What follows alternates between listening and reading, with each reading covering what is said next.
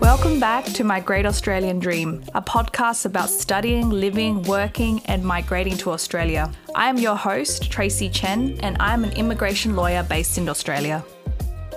The 491 visa, also known as the Skilled Work Regional Provisional Visa. Once you are granted this visa, you're normally granted for a total period of 5 years. It's a temporary visa, but the good thing about it is that it allows you to apply for permanent residence, technically after 3 years.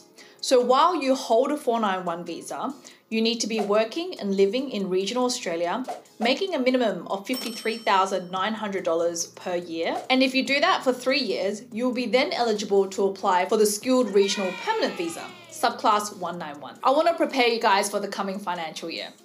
So the requirements I'm going to talk about are very general. It's a bit of a reflection of what happened over the last 12 months and gives you an idea of what to expect and what to prepare for in the new financial year. Some of you guys may already be in Tasmania, or some of you guys are looking to move to Tasmania. So, very basic requirements from the Department of Home Affairs for a 491 visa. You must not have turned 45 years of age. You must have a nominated occupation on the relevant occupation list. I'll drop a link to that skilled occupation list below. You must have a valid and positive skills assessment for that nominated occupation. You must have at least competent English, but as we all know, due to competition, you probably need to be scoring a little bit higher than competent English. And you must have at least 65 points on the points test calculator. However, the 491 state nominated visa requires you to be nominated by the state.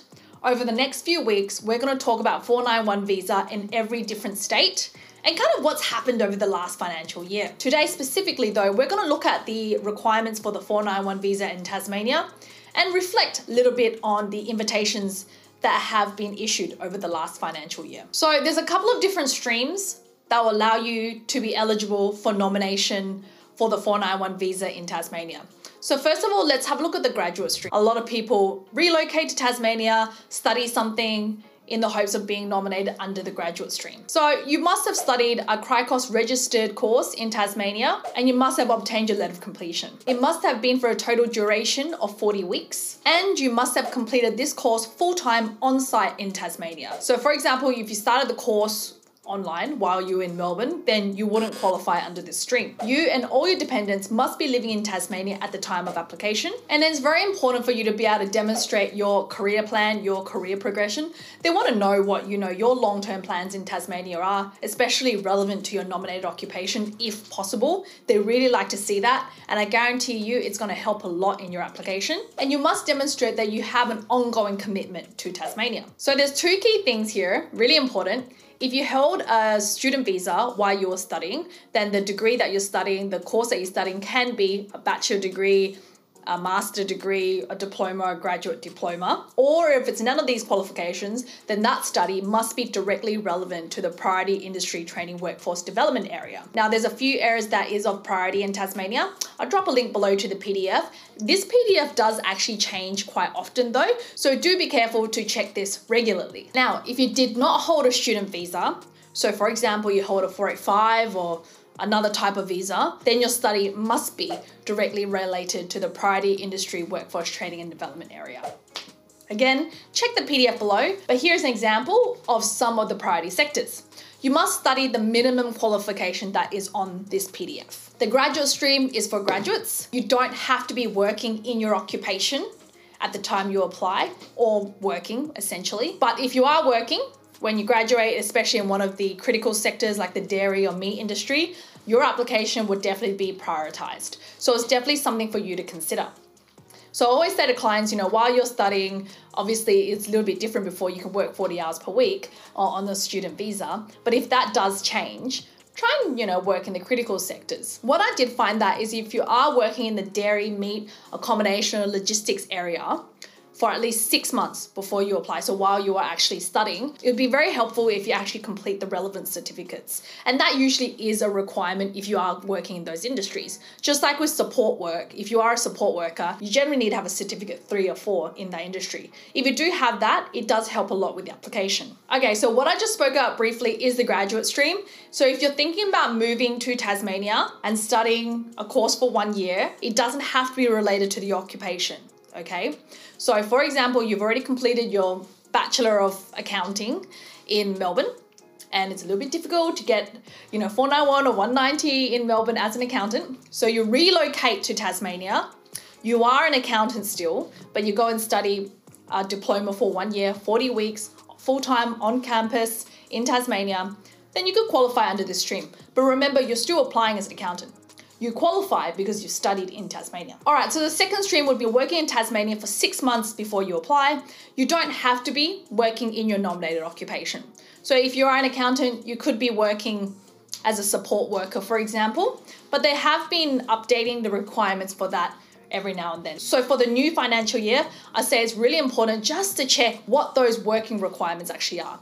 So right now it's 35 hours per week. That can be made up of 2 jobs, but you must be working full-time in Tasmania. Your employer must be a well-established business. So again, Tasmania is very small, Hobart is very small, Devonport is very small. They all know each other. They know what businesses genuinely need skilled workers. So it's very easy for them to assess. You usually do need to have a 12-month minimum contract. So make sure that the work you're getting, there's a contract because you will need to submit that. And the key thing is they will look at your job title and what you exactly do.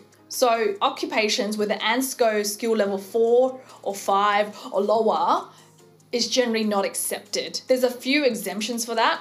I'll leave them at the top up here. I do think that these will change a little bit in the financial year. So use this as a general guideline. If you're looking for work now, looking for employment now, these are the kind of things you need to be aware of. But I have a feeling this is going to get updated in the financial year as well. Now, there's actually a family stream as well for the 491. If you have relocated to Tasmania and you already have family there, such as your sister or your brother is a permanent resident or Australian citizen, you can apply under the family stream. But your sibling, parent, aunt, uncle, grandparents must have been living in Tasmania for at least 12 months before you apply. And I think Canberra has something similar, not so much a family stream, but they do award extra matrix points if you do have family members in Canberra. Then there's one of the last ones, which is the small business owner stream. And I can't say I've seen a lot of invitations under this stream, but it's definitely very much worth considering.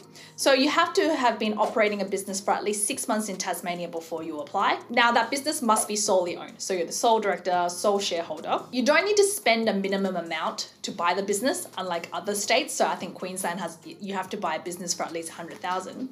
There's no minimum turnover either, but you need to prove that you can at least make $53,900 of personal taxable income each year. So even if you don't meet it at the time of applying, if you provide a pretty solid business plan that shows how you're going to work towards that goal, then that should definitely help with the application. But at the end of the day, this is all about growing the Tasmanian economy, supporting the Tasmanian population.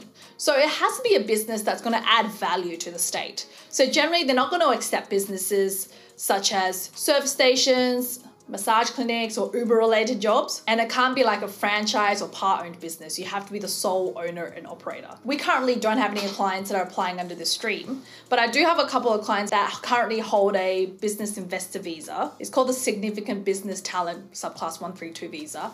And at the time when we were applying for this visa, the business plans had to be approved by the state first. And my clients actually nominated Tasmania. At that time, they nominated to do student accommodation because there was a huge demand for student accommodation in Tasmania. There was just a huge shortage. I think housing is a big issue in Tasmania at the moment. Obviously, they're different. They are business owners and do have a lot of funds. They're currently working on student accommodation in Tasmania, which is very interesting. So that kind of gives you an idea of, where Tasmania is at. Tasmania is growing. I was talking to a friend the other day who's a real estate agent there, and she was just saying that the housing market, the real estate market is absolutely booming. Must be more people relocating there. So how do I feel about the 491 visa program in Tasmania over the last financial year? Over the last couple of years, a lot of people have relocated to Tasmania. It's made things really difficult because at the end of the day, if you look at the amount of seats that are allocated in Tasmania, it's not that many. And it's just not proportional to the amount of people who have relocated to Tasmania to apply under these streams. So your application just has to be excellent. So the things I just spoke about, yeah, those are the minimum requirements.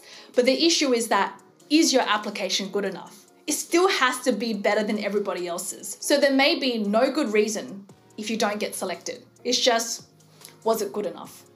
And they probably do like applicants who have been there for a little bit longer. I'm definitely seeing that in South Australia and Canberra as well. So as you can see, what I've just spoke about, some of them require 6 months or 12 months, whatever the living period I just mentioned. That may be the minimum requirement, but it doesn't mean that you'll get selected just because you meet that minimum requirement. I know 6 months sounds really good, you do it after 6 months, but just be prepared that, you may not get selected first time after 6 months. You may need to be living there for 1 year or 2 years before you're selected, because they want to see that you're committed to the state. The states are also getting pickier now too, because they have more applicants to pick from. Obviously, they want to pick the best applicants for themselves, and they want to also pick the people that they feel genuinely will stay in Tasmania. Because if you have a look at the conditions for 190, 491, although there's an obligation, a moral obligation for you to stay in the state after you're granted or nominated the visa, there's no visa conditions. And I think this is a little bit of a grey area. People always ask me, after the visa is granted, can I move? And I say, look, at the end of the day, if you look at the visa, there is no conditions.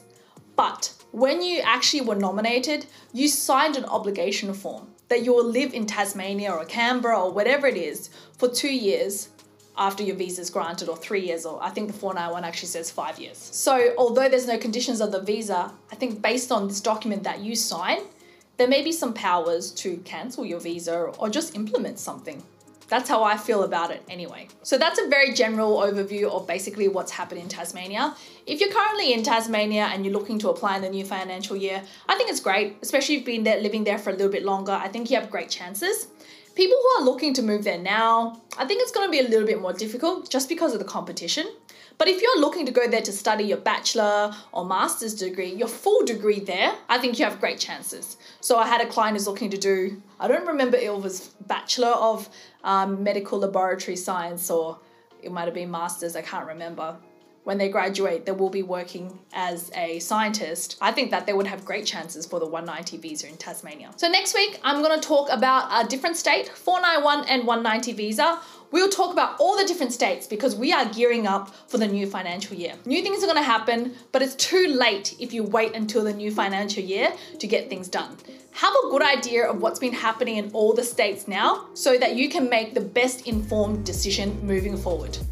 Thank you so much for tuning in today, and just a gentle reminder that this is not to be used as legal or immigration advice. Please consult an Australian lawyer or a MARA registered agent before you make any visa applications to Australia. For all other migration updates, you can find me on Instagram, Tracy_Chen, that's TRACI_Chen, or my TikTok account, which is just Migration Lawyer. And if you like this podcast, don't forget to share it with your family and friends. And if you want to get in contact with me, my details are on my Instagram bio.